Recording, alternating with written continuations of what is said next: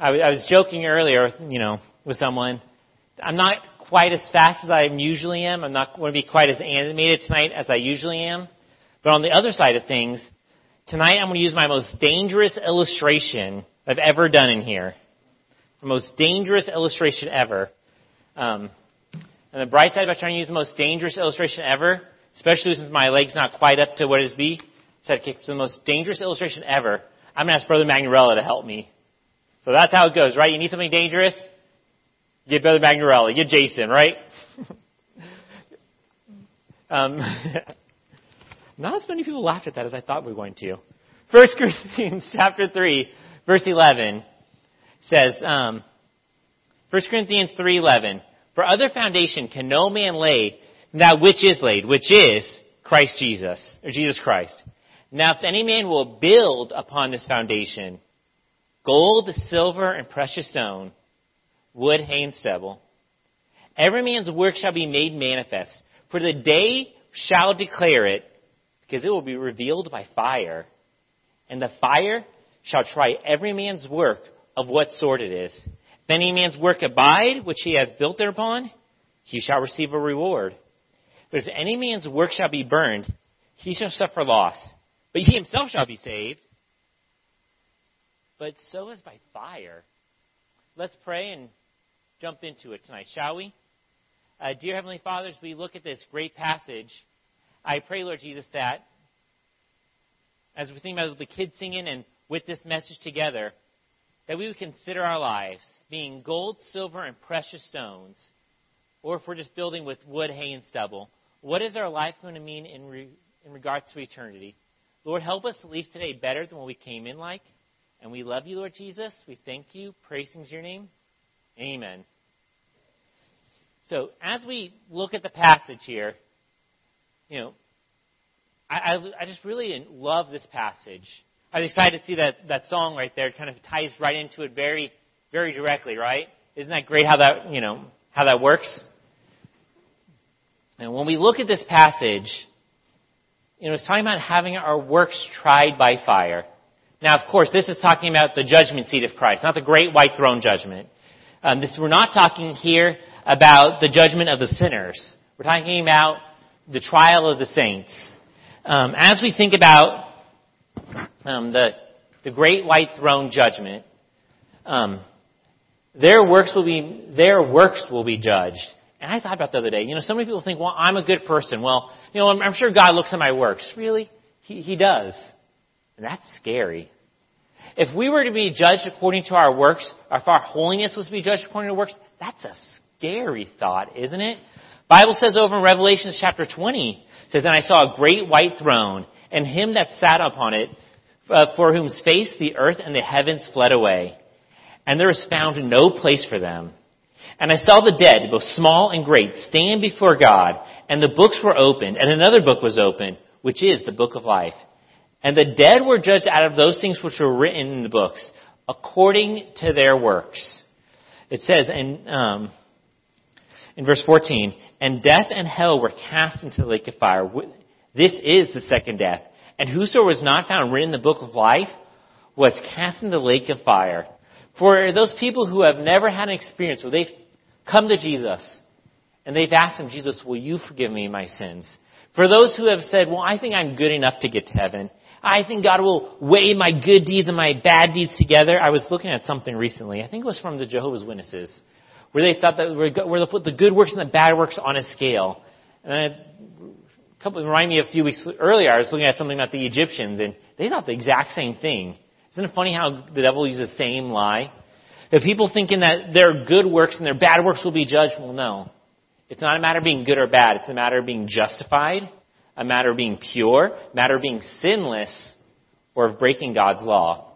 The judgment seat of Christ, or the great white throne judgment, is a time when the unsaved will get judged. And if someone here today doesn't have a time when they can look back to saying, this is the moment I got saved, this is the moment where I remember God washed my sins away.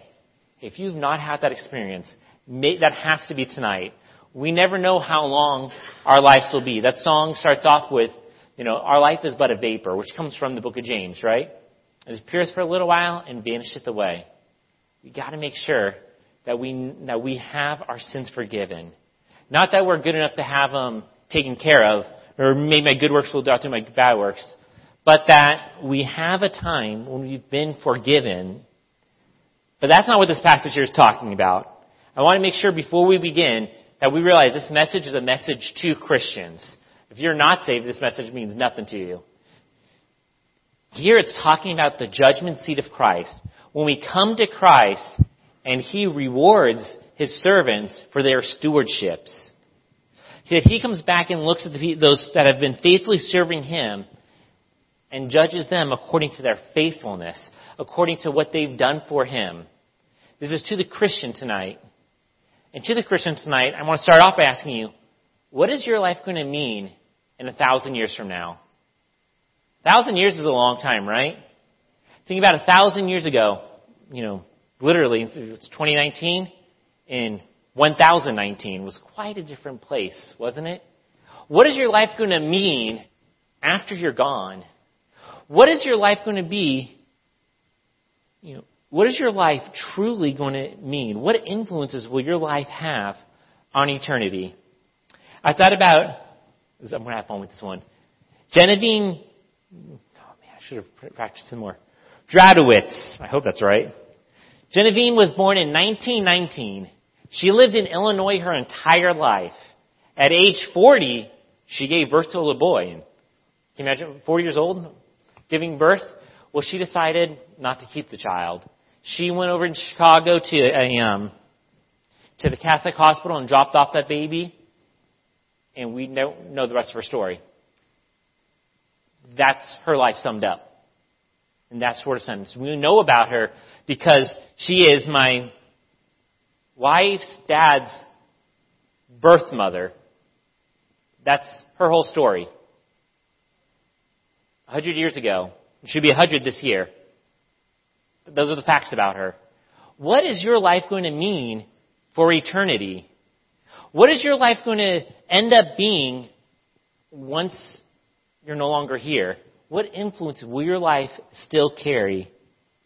Tonight, I want to talk to you about building your life for eternity. To be something like gold, silver, and precious stones. Something with value to it. When I started looking out at this message and looking at this scripture, something interesting popped to my mind.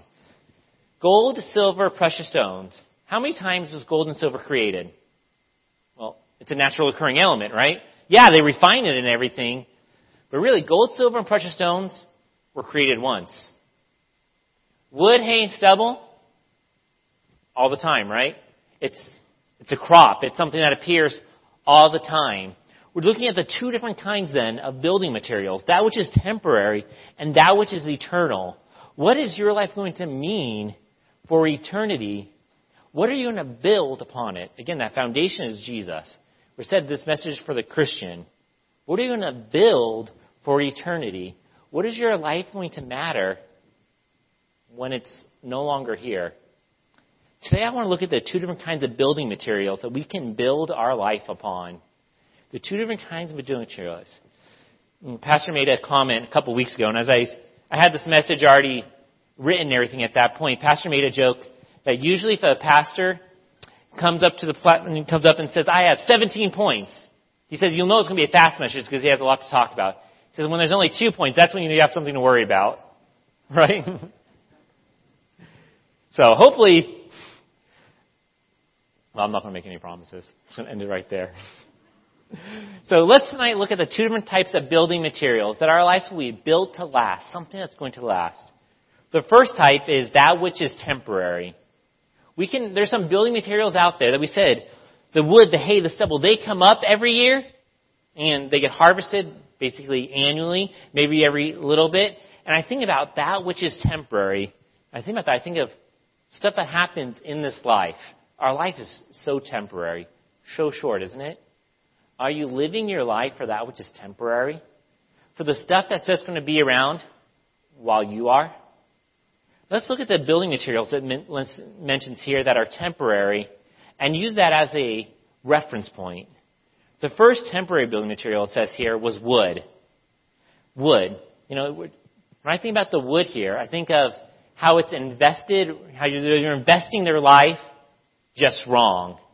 Brother Jason, did I leave it up here? I'm going to use a little help tonight for everything as I try to do it all. Thank you. Didn't remember where we got left. This is a piece of wood. Ooh. Ah. This is a piece of wood. I specifically chose. Do you recognize it, Brother Vara? I used a piece of wood from the building material out there. We can take some wood. And of course, when we hear this, we see the wood hit and stuff, but we instantly think of all of the bad stuff, right? Let's take a minute. Wood. Why did I use a piece of wood from out there? Because you can build some really cool things out of wood, can't you? What Brother Vara has been doing out there, Brother Vara, you are doing some really cool things out there. I love the step going on there with the lights. Brother Jason, I'll let you hold on to this for a minute as you get fun with it. When I think about wood, you can do some really cool things with wood. I was at someone's house. I can't remember who it was. It was one of the church members' house. I want to say it was Miss Olson. And she had this beautiful china cabinet that her husband, whoever it was, I knew it was one of the senior saints. I am blanking on whose house I was at. I'm pretty sure it was Miss Olson's. Her husband had built this china cabinet. It was a really cool-looking china cabinet, completely out of wood, without a single nail. He had cut the wood to do, help me out what's called, with, was it dowels and chisels, and the way it interlocks. Say it again? Dovetails, thank you. He had all this, the way that he built this thing was so cool and so greatly designed that this china cabinet didn't have any nails in it. It had been built in such a way that would last for a long time. We can build something with wood that lasts for a long time. My house was built in 1905.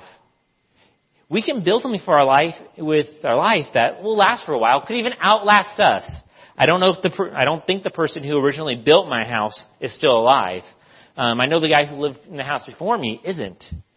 We can build something with our lives that'll outlast us for a little while, but are still just temporary.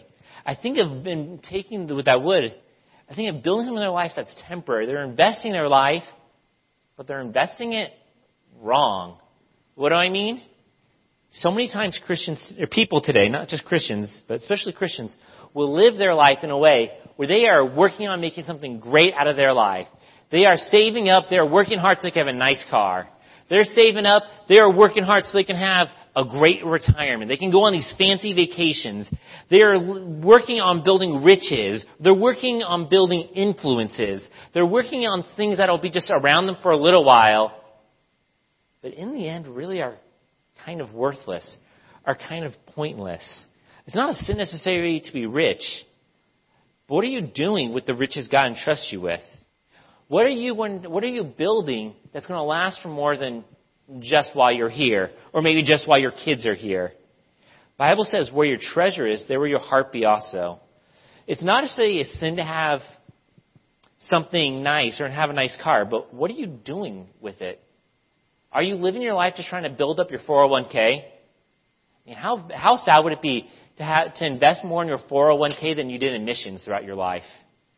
That should be a sad thought for a Christian. The Bible says here in the passage, for the day...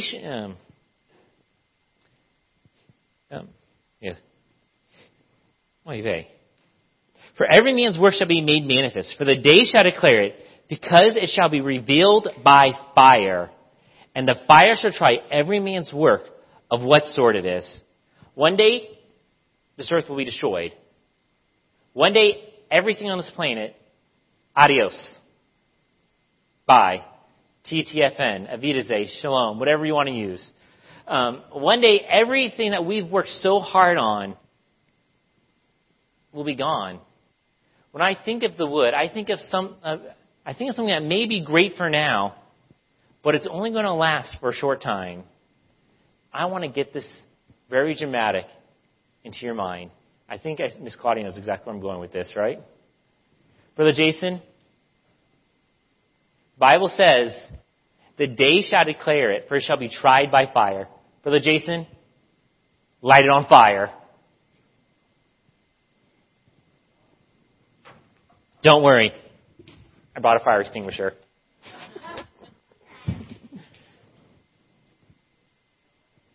We can build some really nice things with our life.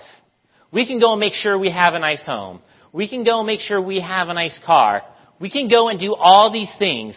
One day, it's going to be tried by fire. Now, I'm going to ask him to put it out a little bit just so we don't set off the smoke alarms. One day, this world will be destroyed. Revelations 21:1, and I saw a new heaven and a new earth.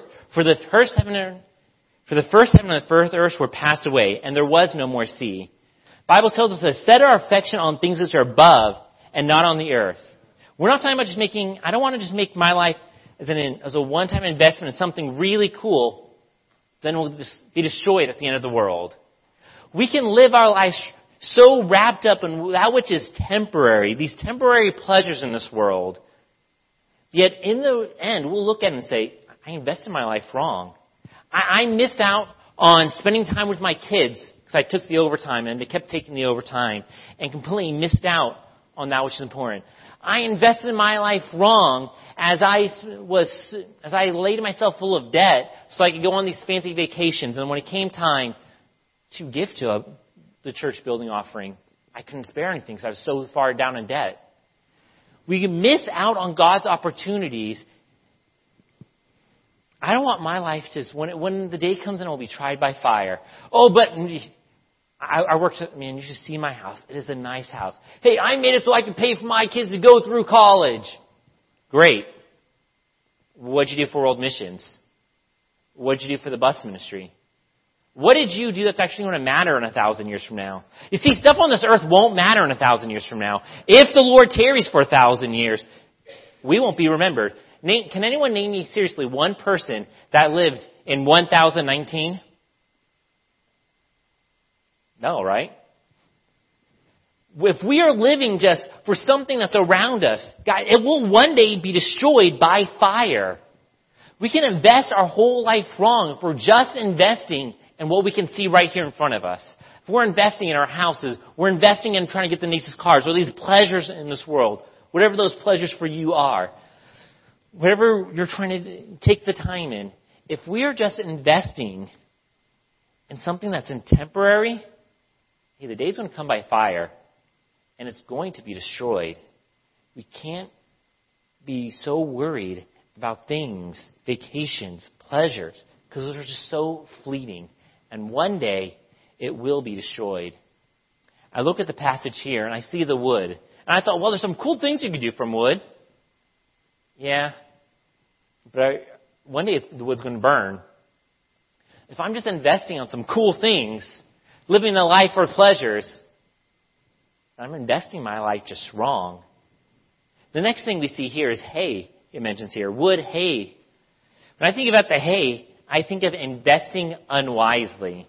When I think of hay, what the first thing that comes to my mind is the panic. Let's get this thing taken care of. It's the survival instinct. A lot of times when it comes to the agricultural, hay is kind of the thing they use almost as a quick thing. It happens really quick, where they're trying to feed the animals or trying to chop it down really quickly. When I think of hay, I really think of stuff that's just people that are just trying to survive. You know, a lot of times you'll see in shows and stuff that they always give like hay to horses and everything like that. You know, hay's not really the best thing for horses. I look back at Miss Wolf knowing she's had some horses before, right? There's really many other things you need to give to a horse to make it survive, but hay will do in a panic. Just give them something so they'll survive. Maybe that's right, but we're going through it. And I think about people whose lives are just like that. Man, Pastor David, I'm not giving more money to my 401k than missions. I don't even have a 401k. I'm just trying to make sure the lights don't get turned off by the end of the week. You ever been there? How about being emotionally broke too?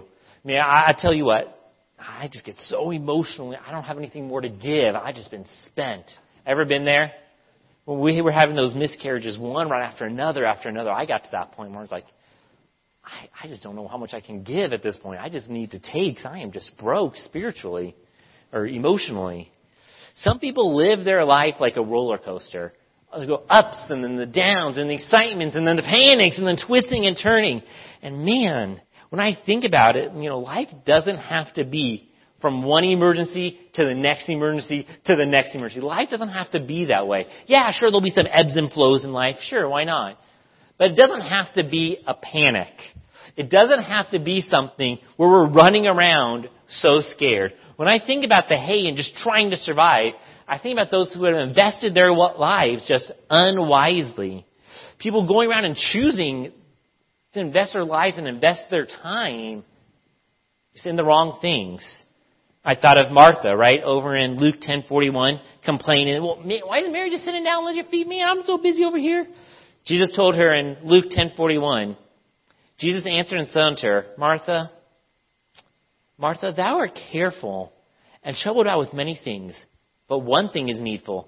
And Mary hath chosen that good part, and which shall not be taken away from her.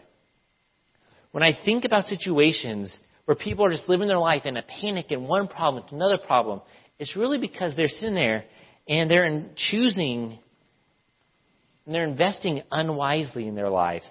They're sitting there and are just going from one problem to another problem.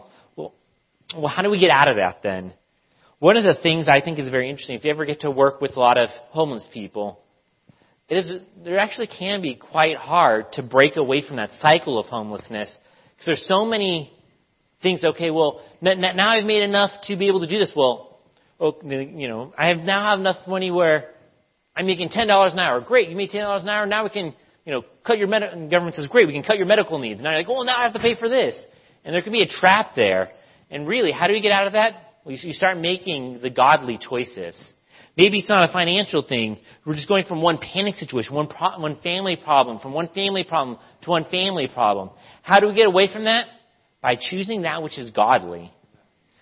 We need to choose to do the most godly thing. Not always the funnest thing. Not always the most convenient. Not always just a good thing. Well, it's a good thing to do. It's good to spend time with your family. Yeah, but you skip out on church to go with the family. Then you didn't choose the godly thing. And that'll lead from panic to panic. We need to choose Christ over everything. Jesus said over in Matthew 10:37, he that loveth father or mother more than me, he's not worthy of me. And he that loveth son or daughter more than me is not worthy of me. And he that taketh not up his cross and followeth after me is not worthy of me. A lot of times we live our life just trying to survive. We're running around from one panic situation to the other panic situation. How do we get away from that? We start choosing that which is godly. We start saying, you know what?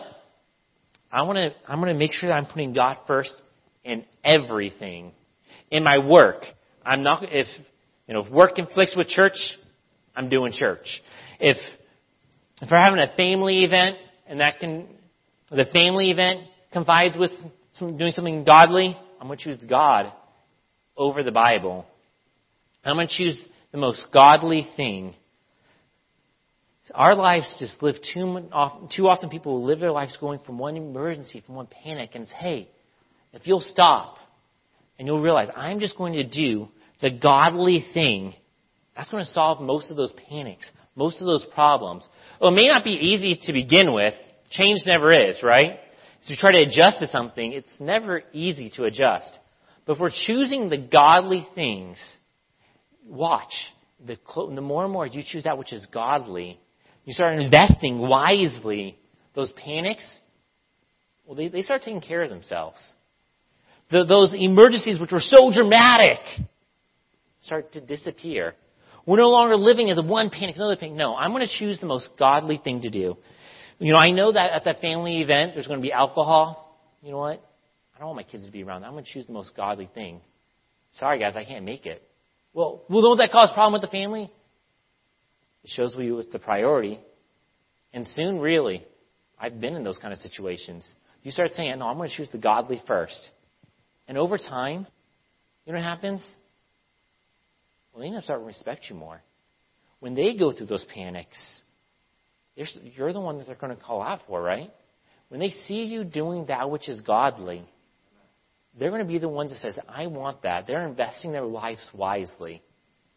Hey, I think of I think of a problem, a temporary problem. But really, if we are investing our lives, if we're just going to let our lives be controlled by one emergency over another, the day will come when it's tried by fire. Y'all know this is cool, right? As we look at the we go from one problem to another problem. It's going to create an emergency. Run! But if we start choosing that which is godly, I'm going to let you. One day, all these problems, living from one panic to another problem, truth of the matter, the fire will come and it'll burn up. If we're living from problem to problem, when this earth is over, in 1,000 years from now, those problems aren't going to matter. But I have a flat tire. It's an emergency. 1,000 years from now, will it matter? But I have this family panic. They want me to go to this party and I'm going to make me miss church but I don't want to ignore my family. And 1,000 years from now, what will your life be invested in? Are we going to choose that which is godly? Or are we going to invest our lives from one problem to the other problem? We're just focused on those problems and ends up going up in flames. We looked at the wood, investing just wrong. I'm just trying to make my life nice and comfortable. We looked at I'm just trying to panic. I'm just one emergency. What about the stubble? The stubble. When I think of the stubble, I think about those that they just won't invest. What is stubble? Something else on face, right? Well, stubble, according to the Bible, it's the leftovers. It's the sawdust. It's the stalk of grain or a reed after it's cut. There's your dictionary answer, right? It's the leftovers. It's the trash. It's the junk. And some people's lives, I don't mean to be mean, but that's kind of how it is. It's just kind of trash. It's just kind of the leftovers. It's what's left. What are you going to do with it? Well, I don't know. It's a reactionary life. This third group of people, they're not necessarily investing wrong. They're investing wrong and they're investing unwisely. But really the bad part is they're not trying to really invest their life in anything.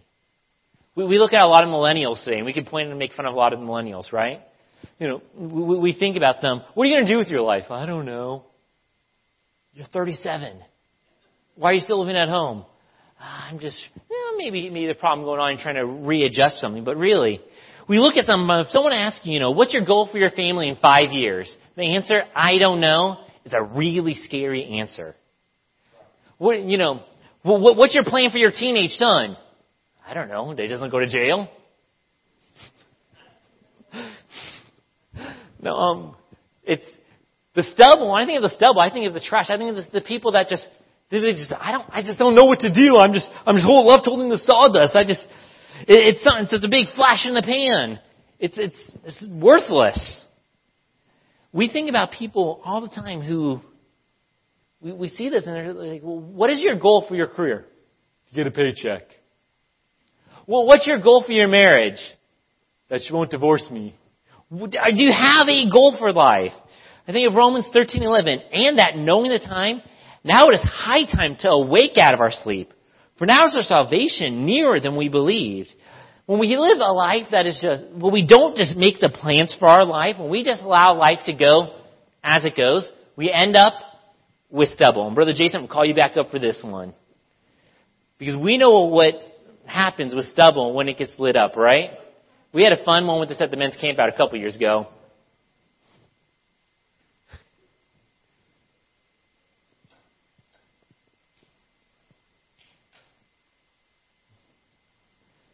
Our life ends up becoming just a flash in the pan that's there for just a moment and then disappears. That is pretty cool, right? What is your plan for your life? What are your goals? What are you striving for? We often make fun of the teenagers and millennials for this, right? But you talk to some people like, I'm going to retire. What are you going to do after retirement? I don't know. What are you going to invest your time in? I don't know. I just don't want to work anymore. I don't blame you. But what are you going to invest your life in? I love Paul's attitude. It says over in 2 Timothy 4:6, he says in verse 6, I am now ready to be offered, and the time of my departure is at hand. He was literally sitting in jail, right? Literally waiting for his head to be cut off. He then says in verse 13, well, hey, you know the cloak I left at, he says, the cloak I left at Troas with Carpus, when thou come, bring with me, and the books, but especially the parchments. Paul was ready to die. He is literally waiting for the guard to come in and chop off his head. But Timothy, here's the plan. I want you to come over to me, grab my jacket. I might need that for this winter. When you come, make sure you have the books so I can do some studying, but make sure you have the parchment, especially those parchments. Aren't you ready to die? Yeah, I'm ready to die. But until I die, I'm going to do something great for God. Hey, what are you investing your life in? What is the plan for your life? What are your goals? What are you going towards? No one ever stumbles into greatness accidentally. It's always a choice. It's something that you can prove, according to Romans 12, that you may prove that which is good and acceptable and perfect will of God. Well, I just don't know what I want out of my life. If any man lack wisdom, let him ask of God, who giveth all men liberally and upbraideth not. What is your end-all goal? I don't want my life just to be the big flash in the pan and then nothing. I want it to have some impact, some meaning. I don't want it to be just here and then suddenly gone. Boom! I want to make sure I'm investing my time, my family, my finances wisely. We look at the wood. I think it's something that's, man, look at this great thing. Look at this comforts that I have. Really? It's going to get burned by fire. I think about investing unwisely, the hay. And no, I want my life. I want to be able to say, come up with a plan and invest it. I think of the stumble and people are like, oh, I just don't know what to do. No, hey, let's calm down. Let's come up with a plan. Let's stop. Instead of focusing on which is temporary, those pleasures around us, come up with a plan so then we can live for that which is eternal. Living life just for this life is completely fruitless. It's going to be tried by fire. And in that day, it's going to mean nothing. So I want to live my life for that which is everlasting. When I thought of the gold, silver, and precious stone, Brother Jason, one last time. You know, at first I was thinking, okay, where in America do we normally get gold, silver, and precious stones? Well, I think with gold and precious stones, most ladies have that on their hands, right? Should I try with this with a wedding ring? I ain't that stupid. No. So I have a gold rock. Got it from MBT, right? When I think about gold, silver, and precious stones, you know what's interesting about them? They don't burn. Yeah, they can melt. We can form them into stuff. It don't burn. It lasts. It continues. That's what I want my life to be in the end. Something that lasts. Something that has an impact. Something that in 1,000 years from now, I'll be saying, man, I am so glad. At that judgment day, Jesus will look down, as the song sung a minute ago. I will hear my Father say, welcome home, my child, well done. And that's what I want my life to end up being. I want God to say, you got it. I want 1,000 years from now to know that my life was spent investing in that which is eternal. Gold, silver, and precious stones. Let's look about how our lives can be spent for eternity. How our lives then really can affect eternity, can affect forever. The first thing I thought about is if we spend our time walking with God, spend our time walking. You know, if you want your life to mean something in 1,000 years from now, we have to spend time walking with God now. If it's going to matter in 1,000 years, we need to spend time now with God. We need to be able not just to be someone who lives just the top-end Christian life, but have a deep Christian life. I thought of deeper prayer, asking God for the impossible. When was the last time you asked God for something that only God could do? Jeremiah 32:27. Behold, I am the Lord, the God of all flesh. Is there anything too hard for me? Jesus said then, we agree with that, right? There's nothing too hard for God. John 14:14, if you ask anything in my name, I will do it. Is there anything too hard for God? No, right? What have you asked him to do then? I heard a preacher, I don't know who it was, say the only hindrance to our prayers is our sin and our silence. I thought that was pretty good. The only hindrance to our prayers is our sin. He said, your sin has hid your face from me. But then our silence. Well, I can't ask God for that because I don't think he would really answer that. And we can ask them prayers that God won't answer because the prayers are just amiss. They're just wrong. I use a classic illustration. Back when I lived in Las Vegas, I had a coworker who would pray that God would give her a monster truck. Why did she want the monster truck? So she could run over traffic. She was tired of waiting in traffic. God's not going to answer that prayer, and we're glad God's going to answer that prayer. But if we're really asking God, I need you to do this. There's no other solution but unless you come and you do it. What is the biggest, most outrageous prayer, godly prayer, that you've ever asked for? When we come and say, God, with man, this is impossible, but not with God. God, I need you to do this. It can only be you. Here's the turn rate set then. What has been your biggest answer to prayer? When you look back on your life, what's been that biggest answer to prayer? There's an old book that's called, I think it was John R. Rice, that says prayer, asking and receiving. What has been the biggest answer to your prayers? Well, I don't know. I don't have any great stories like that. Are you asking for them? It's not too hard for God. Are we asking for those deeper? God, I'm going to spend time walking you in prayer. God, I'm going to spend time walking with you in study. I want to make sure that I'm not just reading my Bible, checking it off, but I can really get to know you. One of the most challenging verses in the Bible to me is Philippians 3:10, that I might know him and the power of his resurrection and the fellowship of his suffering, being made conformable unto his death. There's so much in that verse. I'm thinking being conformed to his death, thinking to know the power of his resurrection.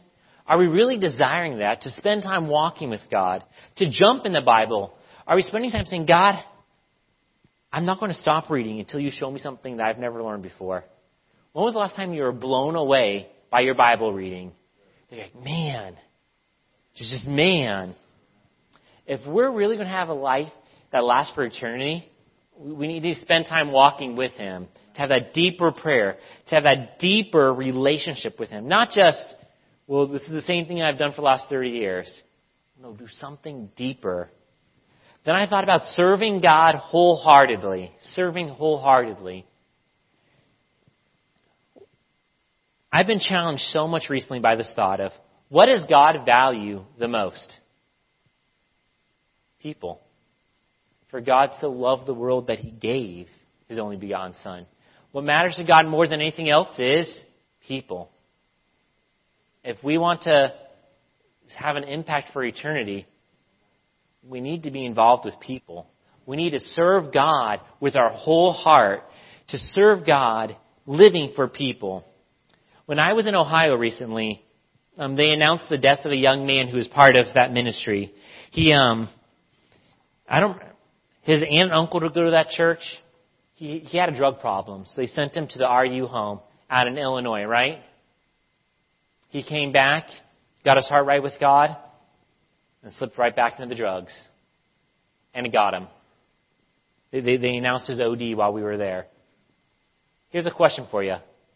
Was the money the church invested in sending him to the RU home pointless? Absolutely not. But he didn't get healed. He didn't overcome that sin. But they invested in a person.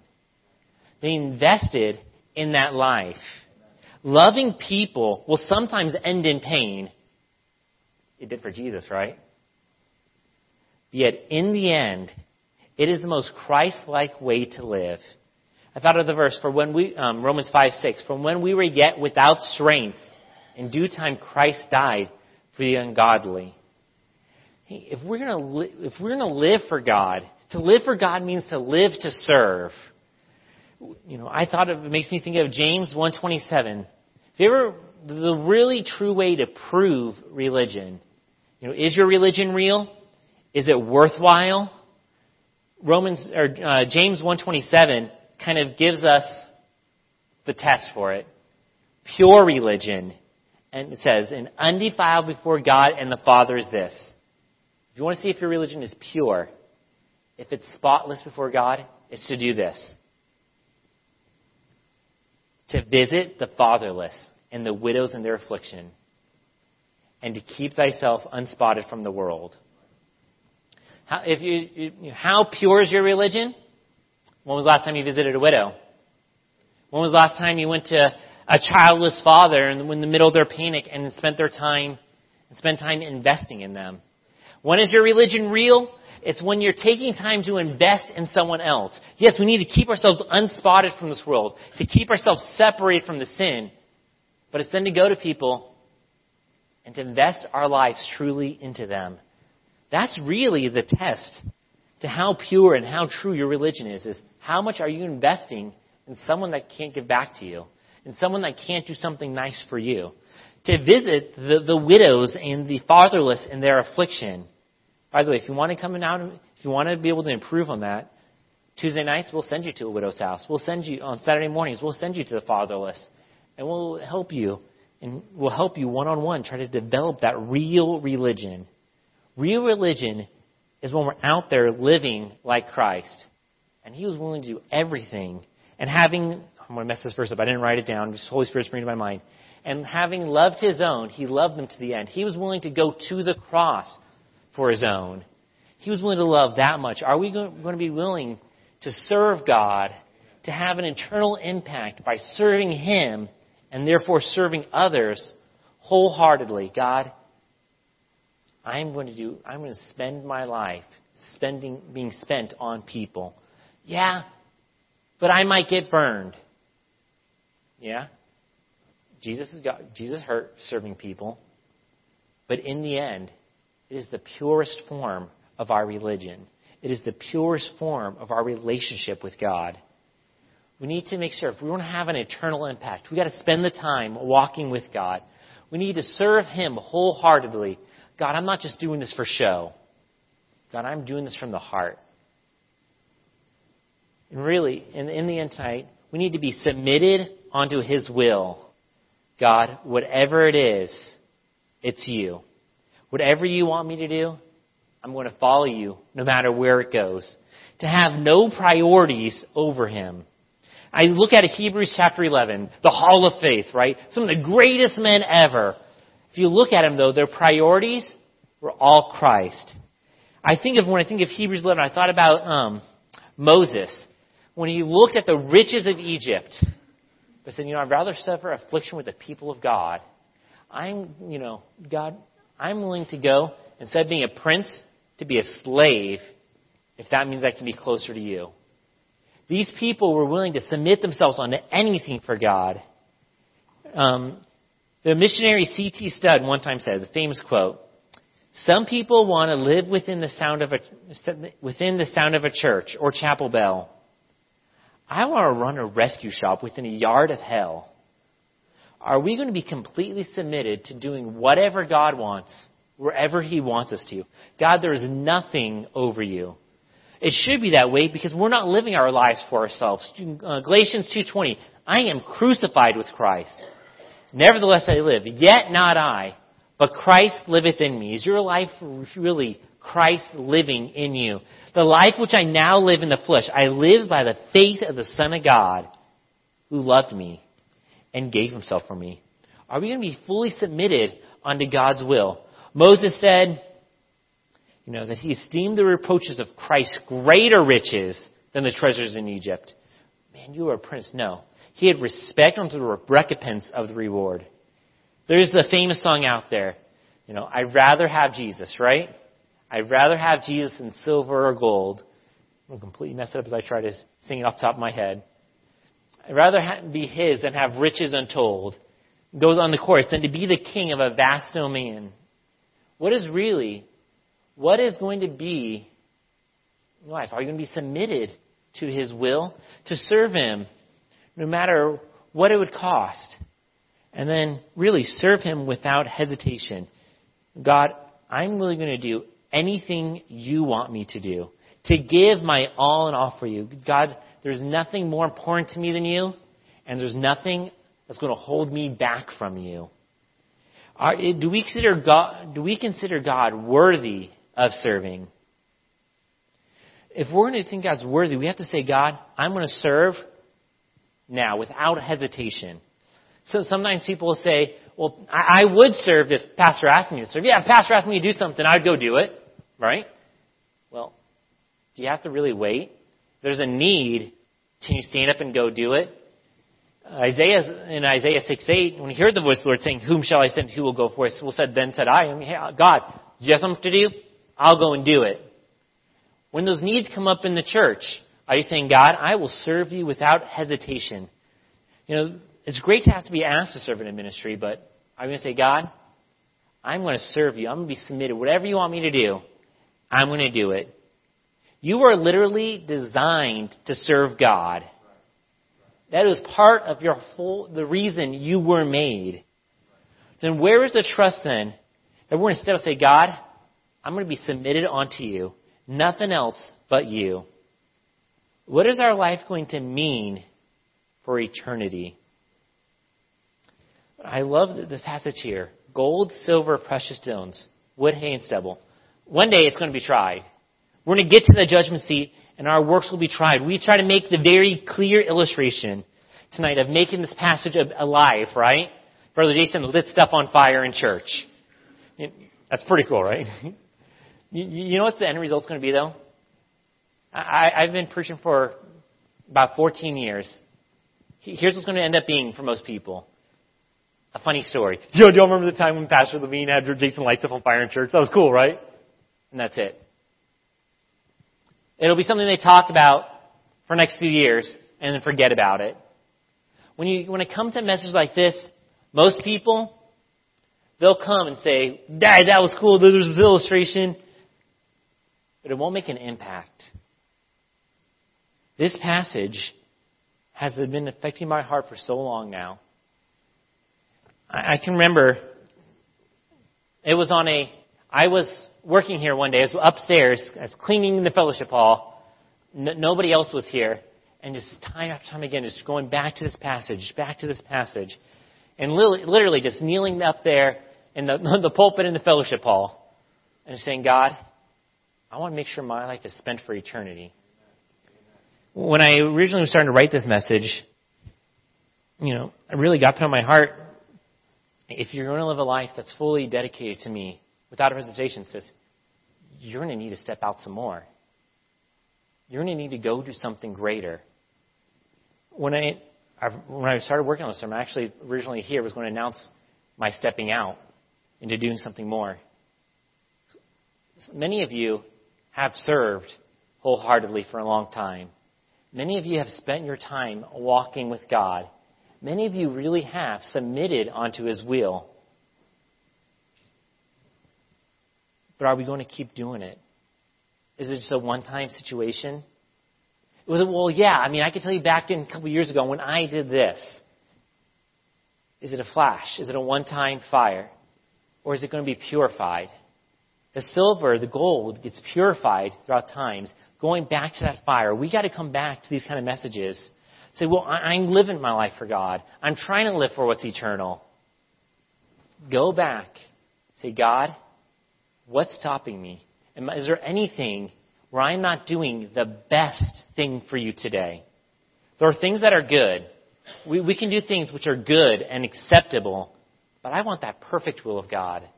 And that adjusts. When I was younger, when I was in Bible college, I used to think the perfect will of God was like a one-time thing. You went and you got the job and you did that one thing for the rest of your life. God called me to the nursery. I'm going to stay in the nursery until I'm 97 years old. God called me to work in the bus ministry. I'm going to stay there. That's great. And there's a lot to be said about sticking to it. I think of Titus, or is that Timothy? 1 Timothy. Stay in Crete. Is that Timothy or Titus? Titus, thank you. There's something great about staying right where you're supposed to be called, but we need to stop and consider ourselves. Hey, am I doing now the best thing for God? Something interesting. Brother Var's been working out there. Brother Var, you've been doing a really good job. He hasn't just been working with wood, though. I used that piece of wood from the project. That's not the only material he's been working with. We had that big old piece of steel we put up there to expand it. There's been a sheetrock. There's been wood. There's been compound. There's been electrical configurations. What am I saying? It's been different materials. I thought about this building. What are we building in our lives? It's not always just going to be our lives. Maybe we're doing great in the one area. We have the gold in the one area. How's the walk, though? Are we building with wood in another area? Mixed materials. We can't just say, well, I've done this one thing for a while. No, we need to go back and need to adjust and fix and make sure that our whole lives, not just the main big things we can think about, but our whole lives are set. So when it's tried by fire, it'll come forth as gold. It'll be worthwhile. If there was a house built with gold, silver, precious stones, wood, hay, and stubble, and when the fire came, like gold, silver, precious stones would remain. When that wood burns, I am living my life, but I'm not really giving to missions like I should. I'll throw some bucks towards the missionaries when they're here, but I'm not really doing it much more. I'm giving great towards missions, but I really don't want to go out soul winning. That's just kind of weird, going door to door. I just don't want to. If a house was built with different kind of materials like that, and it was tried by fire, when that wood, hay, and stubble disappears, the house will collapse. We need to make sure that every aspect of our life is gold, silver, and precious stones. We don't want mixed material. Because the mixed material will collapse when tried by fire. If there's anything hesitating us from God, then we're not giving our best to God, then it's not gold, silver, and precious stone. As we transition to the invitation, I asked Mrs. Russo if she would play that song again during the invitation and help us think. Is our life set up completely dedicated to gold, silver, precious stones? What areas need to be adjusted to make sure that we are living our lives to the fullest for God? That every area of my life will be gold, silver, and precious stone.